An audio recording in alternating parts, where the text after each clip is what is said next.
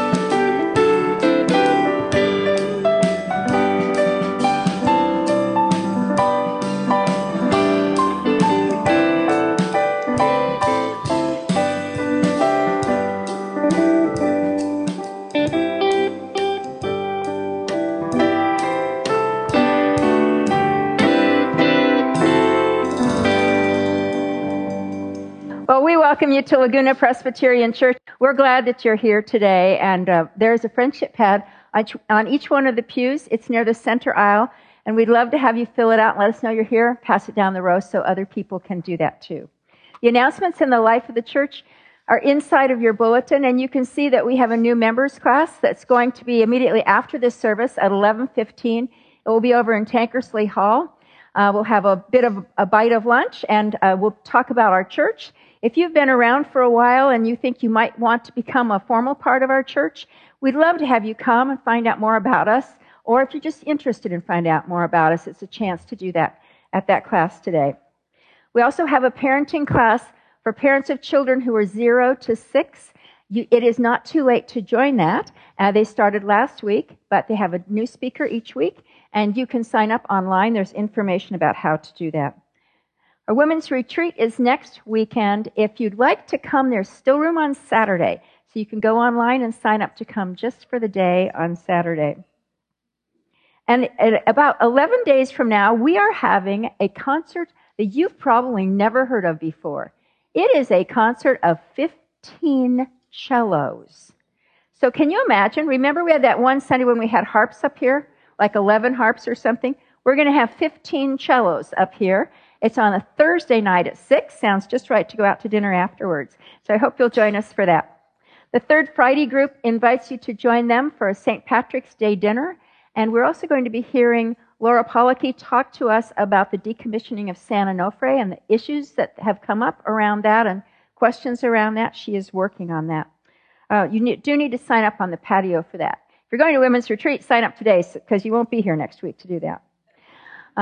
Also, we have a chance for you to be part of our hospitality on Easter, reaching out to the community. You can sign up at one of the booths that's in Tankersley Hall this morning to be a greeter or to donate one of the lilies that will be here for Easter Sunday morning. Lots of things that you can do because we get quite festive on Easter and pass out cookies and fancy coffee and things like that for our neighbors who will be here. Also, the Heritage Foundation invites you to leave a lasting legacy by putting the church in your will. And if you become a charter member of that, there's a luncheon in 2 weeks from today for people who are charter members of that. There's a handout over at the booth that they will give you, and you can just say that you're putting the church in your will. You don't have to tell us how much or show us evidence or anything like that. So you can do that today so that you can do it in time to come to the brunch. Let's turn our hearts to the Lord. Let's pray. Loving God, all night we slept in your shadow, sheltered by you. We're grateful for the gift of this day. Today, as we come to worship you, startle us with your truth and open our minds to your Spirit through Jesus Christ our Lord. Amen.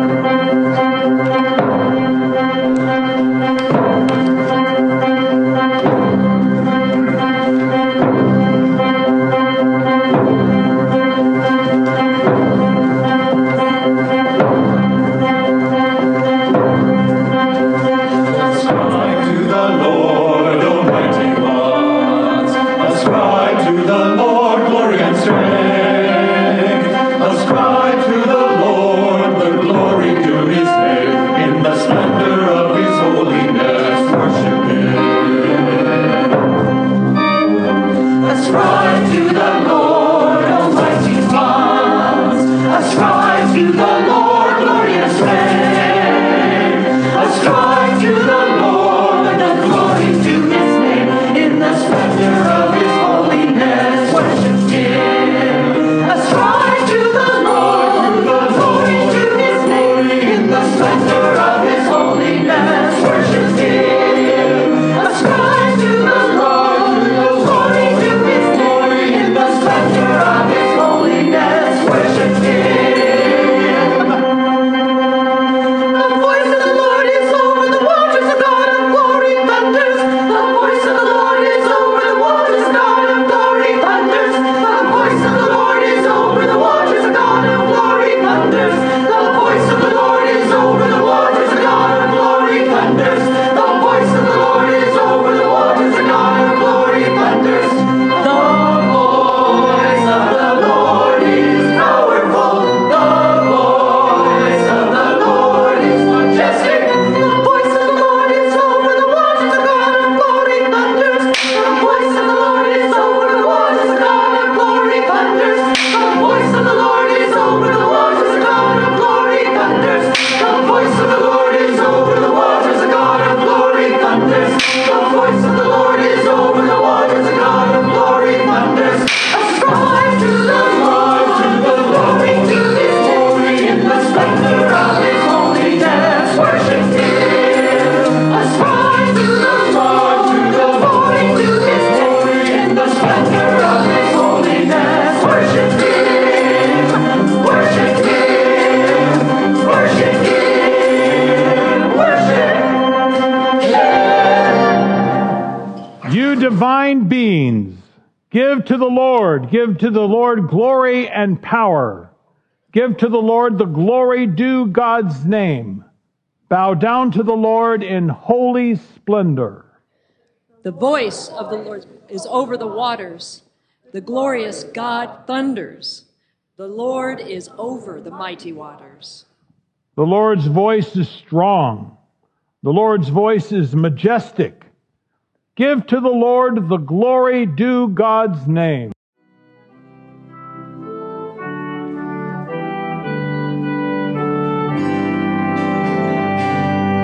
Immortal, invisible, not only wise, enlightened, accessible, in from our eyes, most blessed, most glorious, the Ancient of Days, almighty,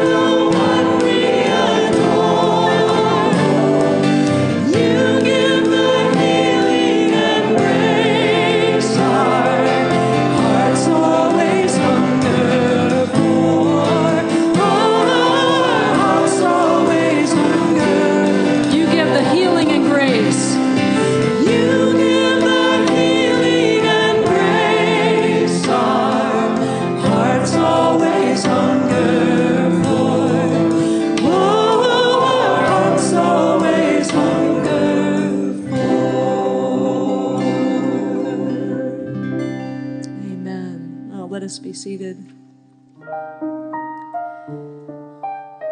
O Lord, come and purify our hearts. Let us be as gold and precious silver. You've called us to be a royal priesthood, a holy nation, set apart. And that's what this song is about, being set apart and choosing that, to be set apart for God, to be used by God, to proclaim the good news of God's great love shown forth in Jesus Christ. And so we'll sing together, Refiner's Fire.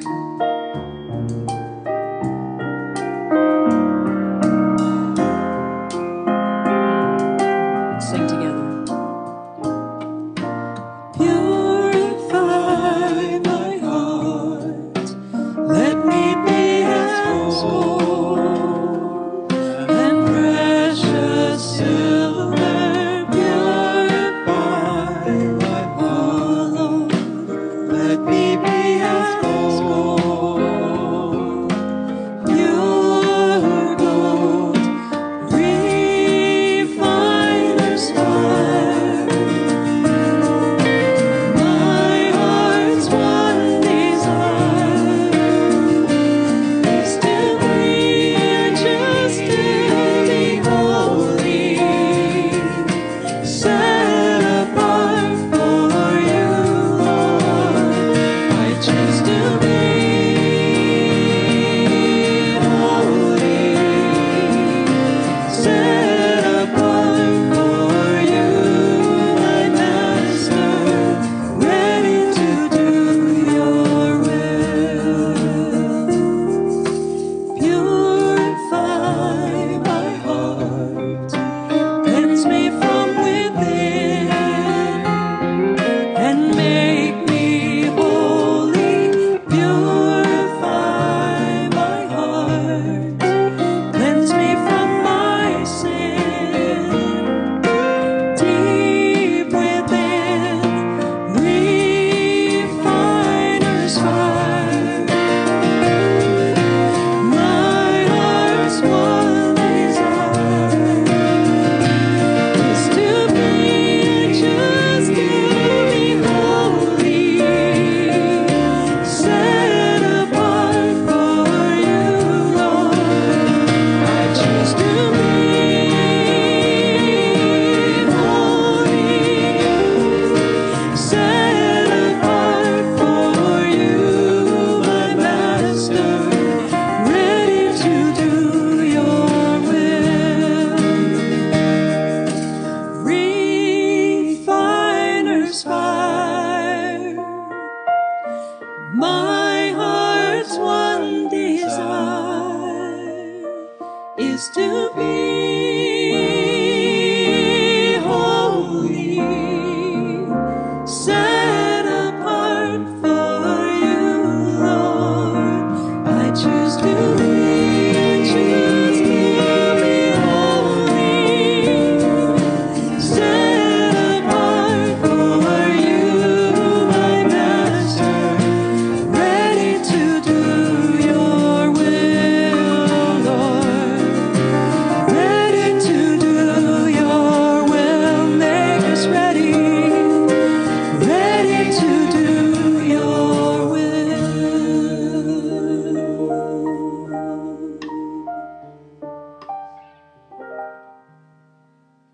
If we ask God to restore us to the way that we have been, we've not asked for all that God intends to give. God is not content simply to return or restore us to former things. Instead, God gives the gift of resurrection, of new life. With confidence in God's generosity, let us confess our sin and seek the new life offered in Jesus Christ. Let us pray responsively. Faithful God, you lead us from slavery into freedom. We confess that we are conditioned to the slavery of sin. We are comfortable with the way things are. You show us again and again the way to new life through Jesus Christ. We cling to our old ways and quickly lose sight of your way.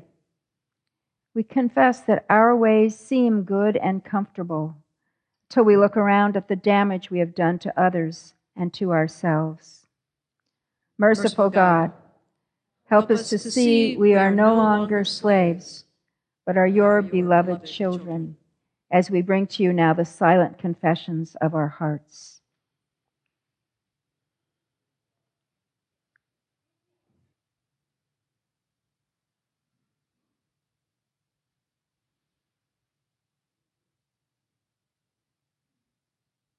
For we pray through Christ our Lord. Amen.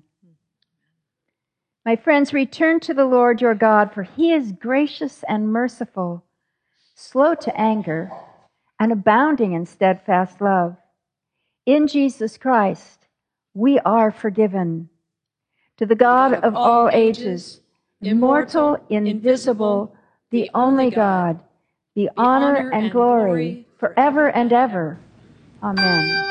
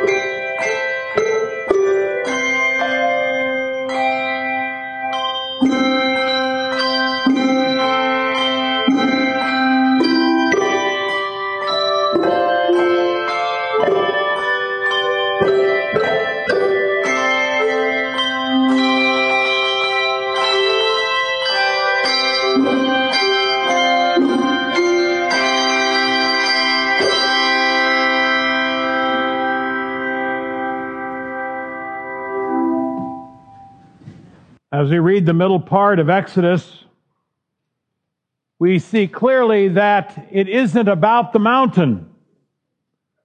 It's about the presence of God. Mountain just happens to be the place where God hangs out for a while. For those who go to Middle East and look for Mount Sinai and discover it and think they're in a holy place, I'm here to suggest to you, no, not true. God's not there right now. That's an ordinary mountain. Like all mountains belong to God. It's about the presence of God, not about the mountain. It's about the presence of God, not about the beauty of the sanctuary. It's about the presence of God, not about the great shrines that we build. And so Exodus 18, 19, and 20 are an accent on what happens when God shows up. In Exodus 18, we have the model of the priest Jethro, because Israel is going to be invited to become priests, and they need some models of what that means. Jethro is a prime model. In Exodus 19, we see that God wants the entire nation of Israel, all the Hebrew slaves together, to become a nation of priests. It's a dramatic shift from being a community of slaves to a nation of priests. In Exodus 20, we see that God is in the midst of the people and giving them practical ways that they can engage becoming priests. We often call those the Ten Commandments. But the primary thing is that they not fear being in God's presence. And so we look at this text, which is printed on the front of your bulletin, right near the painting. And let us look at what God says to the people. When all the people witnessed the thunder and lightning, the sound of the trumpet, and the mountain smoking, They were afraid and trembled and stood at a distance and said to Moses, "You speak to us and we'll listen to you, but don't let God speak to us or we'll die." Then Moses said to the people, "Don't be afraid, for God has come only to test you and to put the fear of him upon you so that you may not do sin." Don't be afraid, but be very afraid. Sounds like Moses and God are speaking out of both sides of their mouths, doesn't it? The people were not convinced, so the people stood at a distance while Moses drew near to the thick darkness where God was. This is the word of the Lord. That verse 20 is what we would often refer to as the oxymoron. It's oxymoronic. It is the presence of juxtaposing and even opposing ideas that are literally put together for a purpose. Don't be afraid. But if you know God, you'd better be afraid. What do we do with that? It's no wonder some people are faith or schizophrenic. That's a frequently referred to and repeated term throughout Scripture. Don't be afraid. Don't be afraid. It's the very same term that Moses turns around and says, but you need to be afraid of God. The people are terrified. After all, this is a very threatening, big show that God's putting on. There in the book of the Pentateuch is a proportional demonstration of God's presence and power depending on the size of the audience. The bigger the crowd, the bigger the show. When Moses was being embraced by God up there on the mountain, it wasn't a big, total fiery mountain that showed up. It was a little burning bush. God's proportional to the size of the group watching. Moses discovered at the burning bush that whereas God is an intimidating presence, God wants a relationship. Moses discovered that the road to priesthood is a road of dealing with our fears and facing God. But these people are at the beginning place. They are trembling, they are standing off at a distance, and they are not impressed with the idea of being invited into God's presence. Moses, you go. We're staying right here. I have heard a few times in my life as a pastor, Pastor, you go. We're going to stay right here. Well, there's merit to that because we know that some people have gotten to know God better than the rest of us and can hang out in God's presence without being threatened. Moses learned that over a period of 40 years. Moses became the priest. He had a great model in his father-in-law Jethro, and he's still learning. But the people have been slaves, and it's a long time before they will learn to be priests.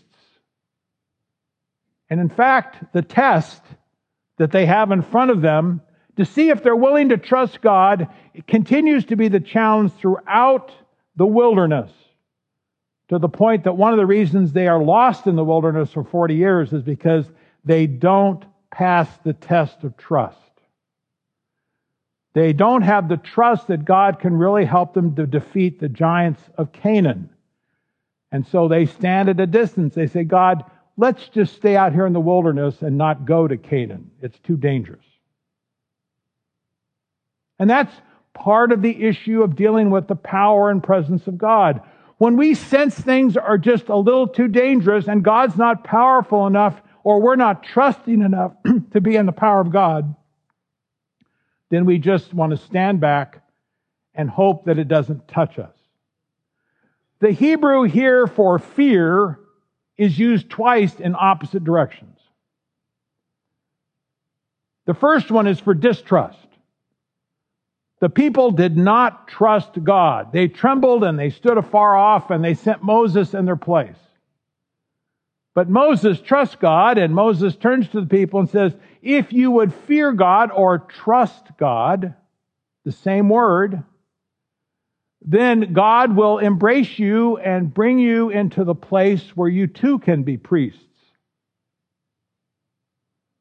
We are invited to deal with our fears as we are willing to become priests of God.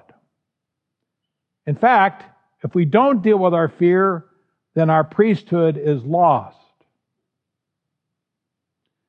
Now, some of you think I come from a rather interesting, if not strange, family.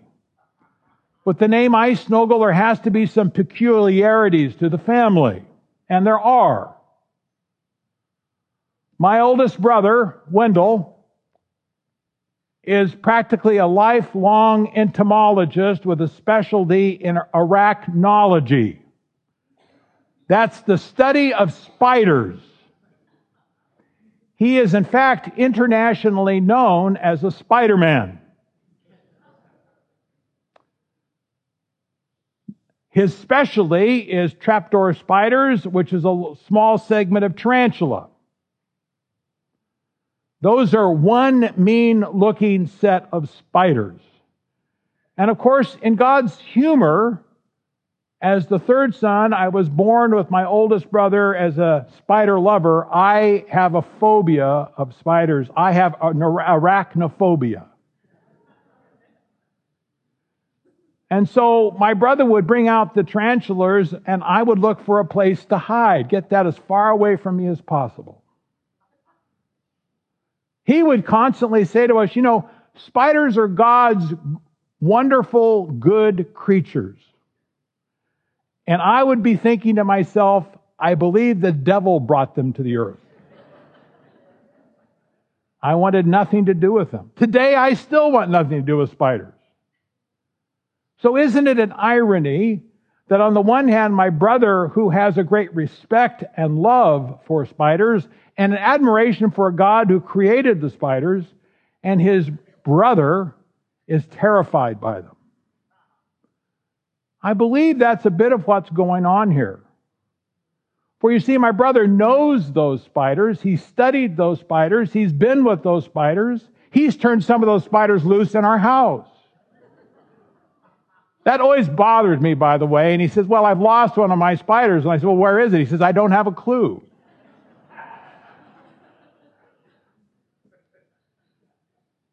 Sometimes I think he was just pulling my leg.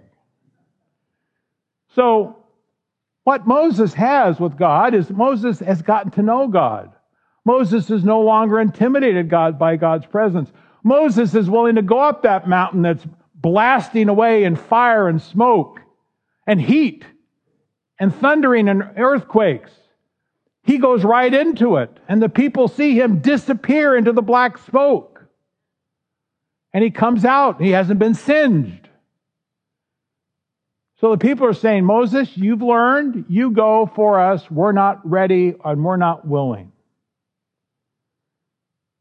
Priests, in order to become priests, we need leaders who have already gone there before us and have learned how to relate to God and to respect God and honor God so that we can see it is doable.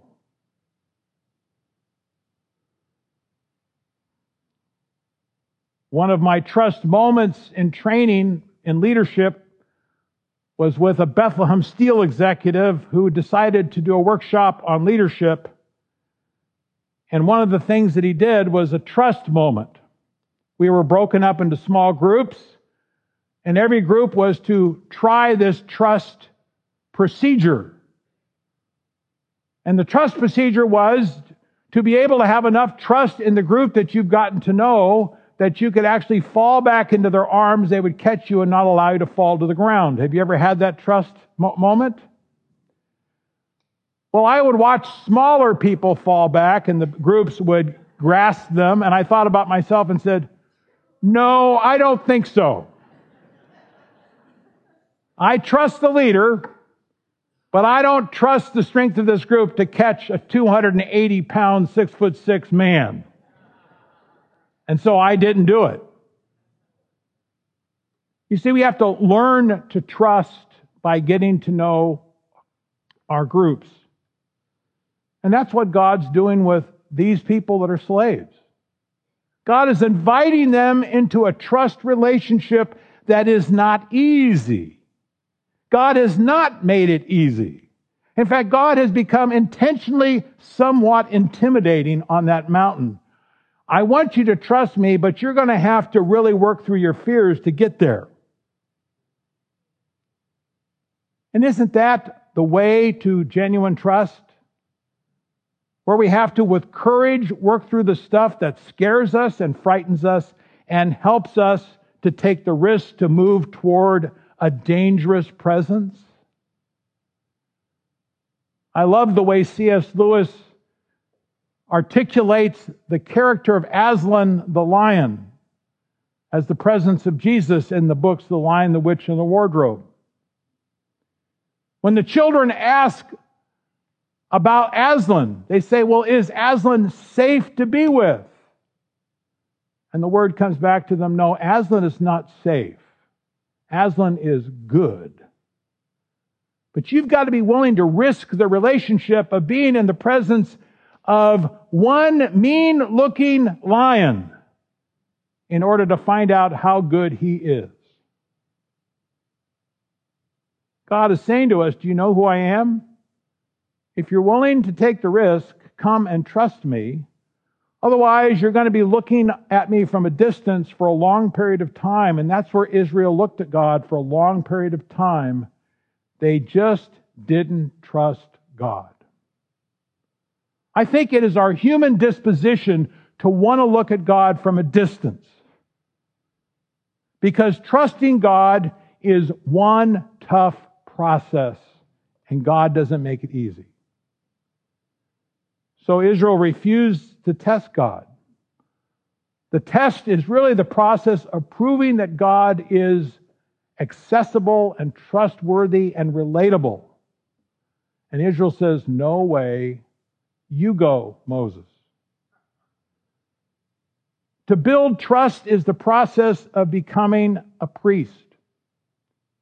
It isn't a seminary process. It isn't a process of rituals.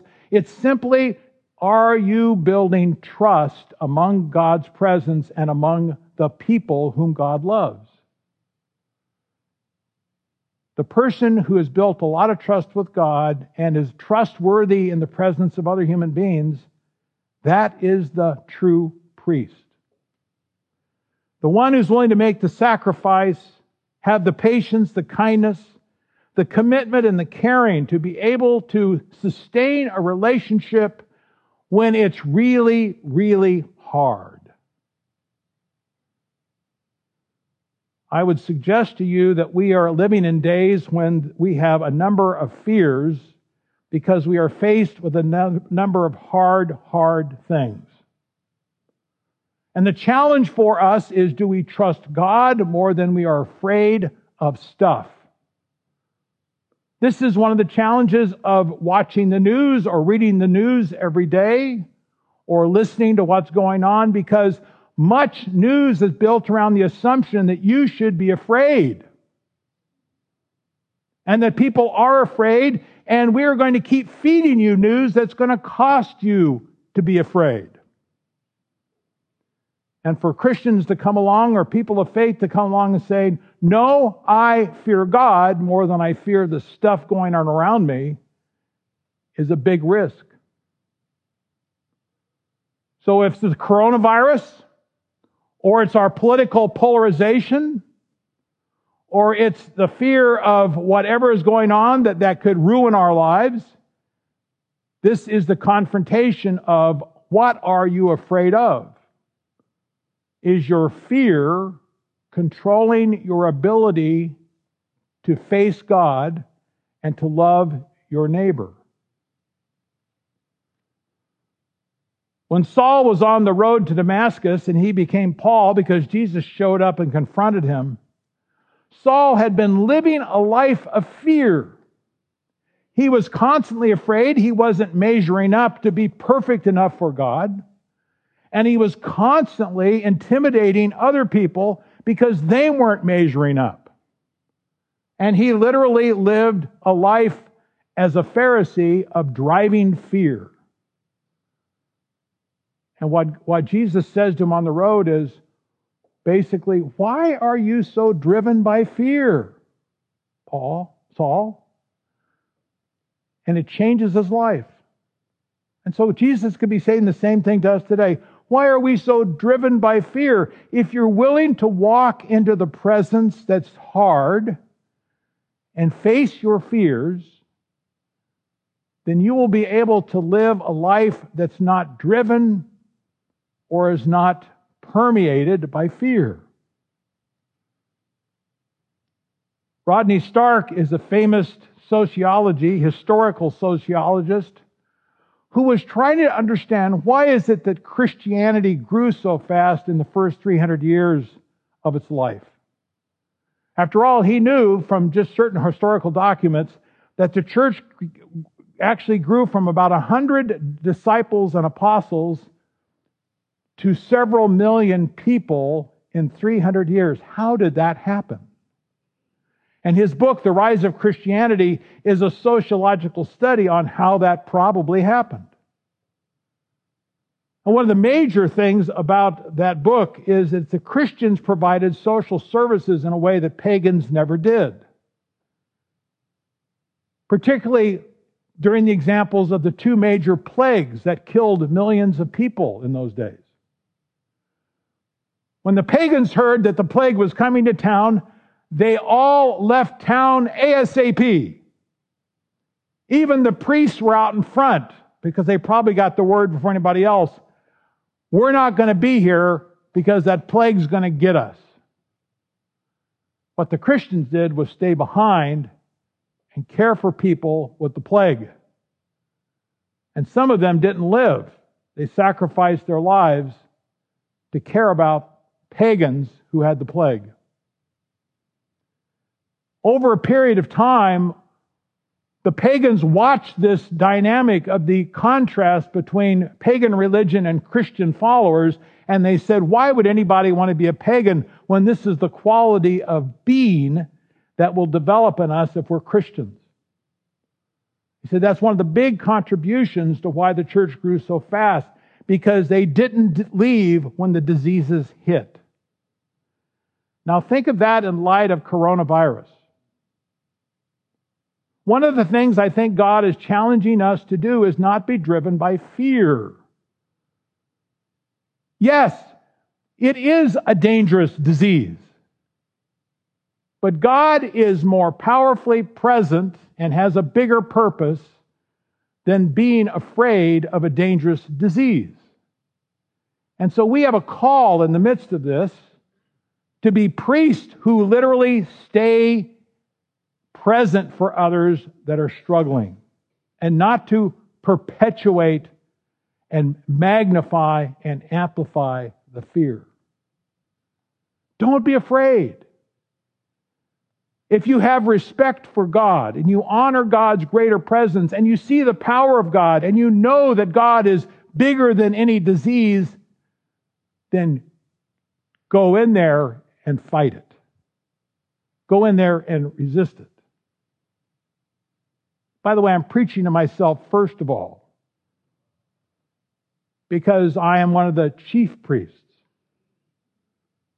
Trust is easier to embrace if we see how it works in another relationship. Some people think, well, that mountain is all about God alone. Now, I'd like to suggest to you that it's not. That mountain is about God inviting Moses to come up and go down, inviting the people to come close. That mountain is about God's presence, where He has already built a close relationship with Moses, and He's saying to Moses, I'm inviting the people to come and be like you, to be priests who come close to me and care about each other. The people are able to see Moses' relationship with God. And they are able to see enough to say, If Moses can do it, if we've got the courage and the guts, we can do it too. It's just that a lot of them never developed the courage and the guts to do it. And so, becoming a person of trust is always about watching other people who have gone there before us and have already practiced it. Parents and grandparents, this is a great thing for our children. Because the children are watching from the time that they're the youngest, and they're feeling whether or not they can trust you and trust your relationship with each other. And the kids feed on that trust, or they feed on the fear. If a relationship is driven by fear, the kids pick that up and absorb it, and they become fear-driven. If the kids pick up the trust, they feed on that and begin to imitate it, and they become faith-driven. Parents and grandparents, we have a very powerful impact as priests to our families and to our neighbors. People are watching us to see if we're driven by fear or by grace, mercy, and love. This is why Moses kept repeating to Israel, know who God is. Don't be afraid. God is gracious and merciful, slow to anger, and abounding in steadfast love. You need not fear God in the sense of being terrified. But you need to honor and respect the power of God's presence. So it's about the team. And that's why it's so important for us to have relationships with each other that are built on trust, because while people may see trust in us individually, it is multiplied when they see trust in us together. And so the metaphor is clear for us. The 2020 vision is this verse. Don't give in to the fear of stuff that could hurt you, but be committed to the fear of God who will heal you. And that's the vision for the priesthood for the future. And can you imagine a church like Laguna Presbyterian Church full of people that are not afraid of all the stuff, but have such a great reverence for a loving God who can meet people in the midst of their pain? May God help us to be that kind of a congregation, because that's who Jesus is. Let's pray. Oh Lord, help us with our fears. Help us to look to those that have already demonstrated their desire and their ability to be your priests, and help us to learn from them and to thrive in their presence, in your presence. Help us to see Jesus as our high priest. In the name of the Father, and the Son, and the Holy Spirit. Amen.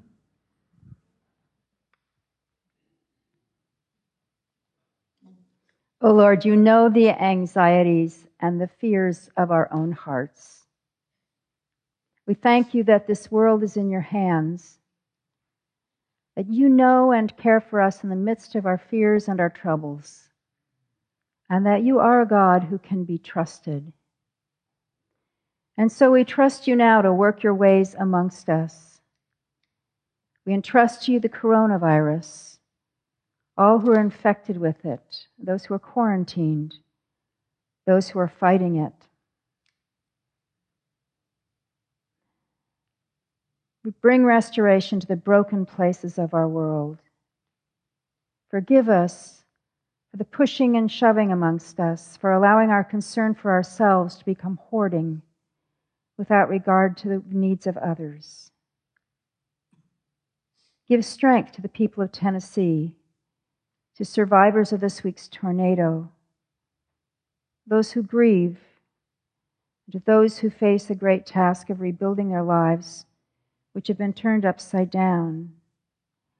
And so we pray together for the coming of the day when there will be no more tornadoes and no more disease, and your will be done on earth as in heaven, saying, Our Father, who art in heaven, hallowed be thy name.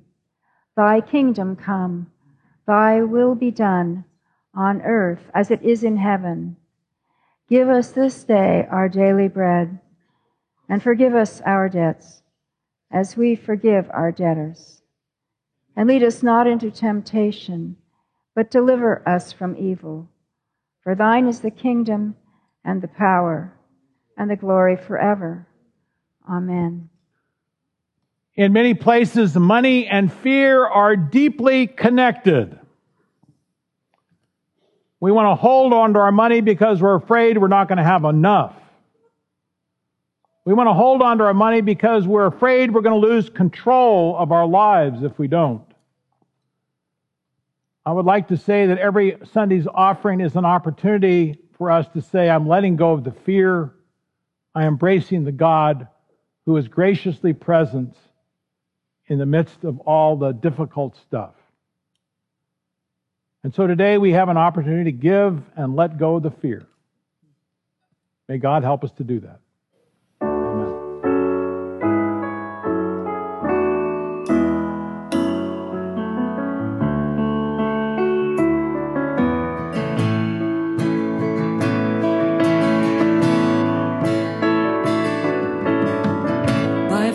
We see the hand of God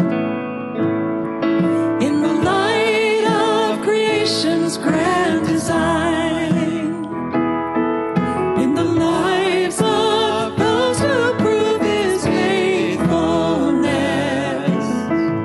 who walk by faith and not by sight.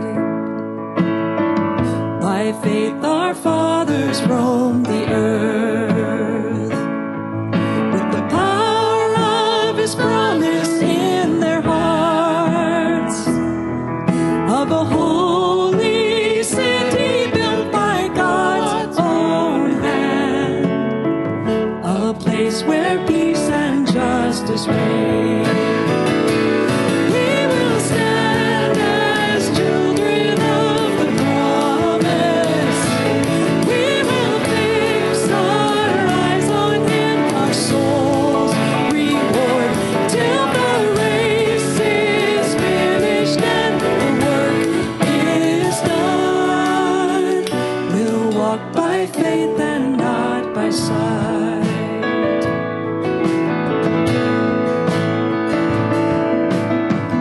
By faith the prophets saw the day when the longed-for Messiah would appear, with the power to break the chains of sin and death, and rise triumphant from the grave. By faith the church was called to go in the power of the Spirit to the lost, to deliver captives and to preach good news. And then in every corner, you can sing with us, we will stand as children of the promise. We will fix our eyes on Him, our souls reward, till the race is finished and the work is done. We'll walk by faith and not by sight.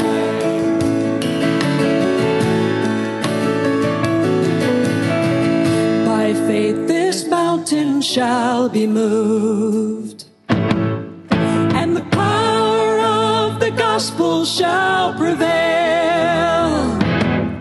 For we know in Christ all things are possible, for all who call upon Him. Let's stand and sing that chorus together.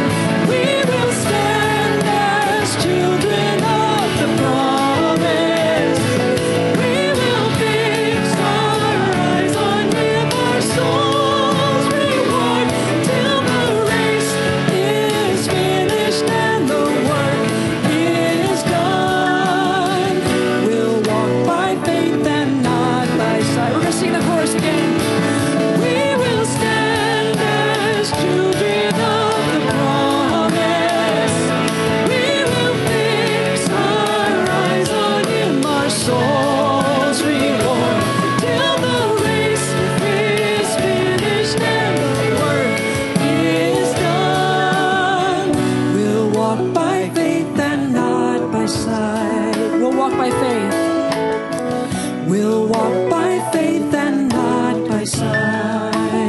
time. We'll walk by faith. We'll walk by faith and not by sight.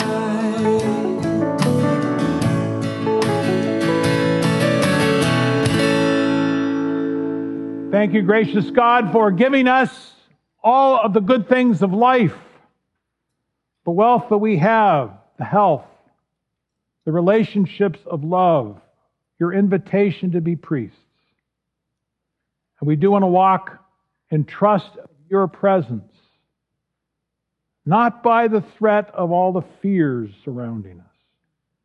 So we offer these gifts to you to release us from fear and bring us to full life through Jesus Christ, our great high priest. Amen.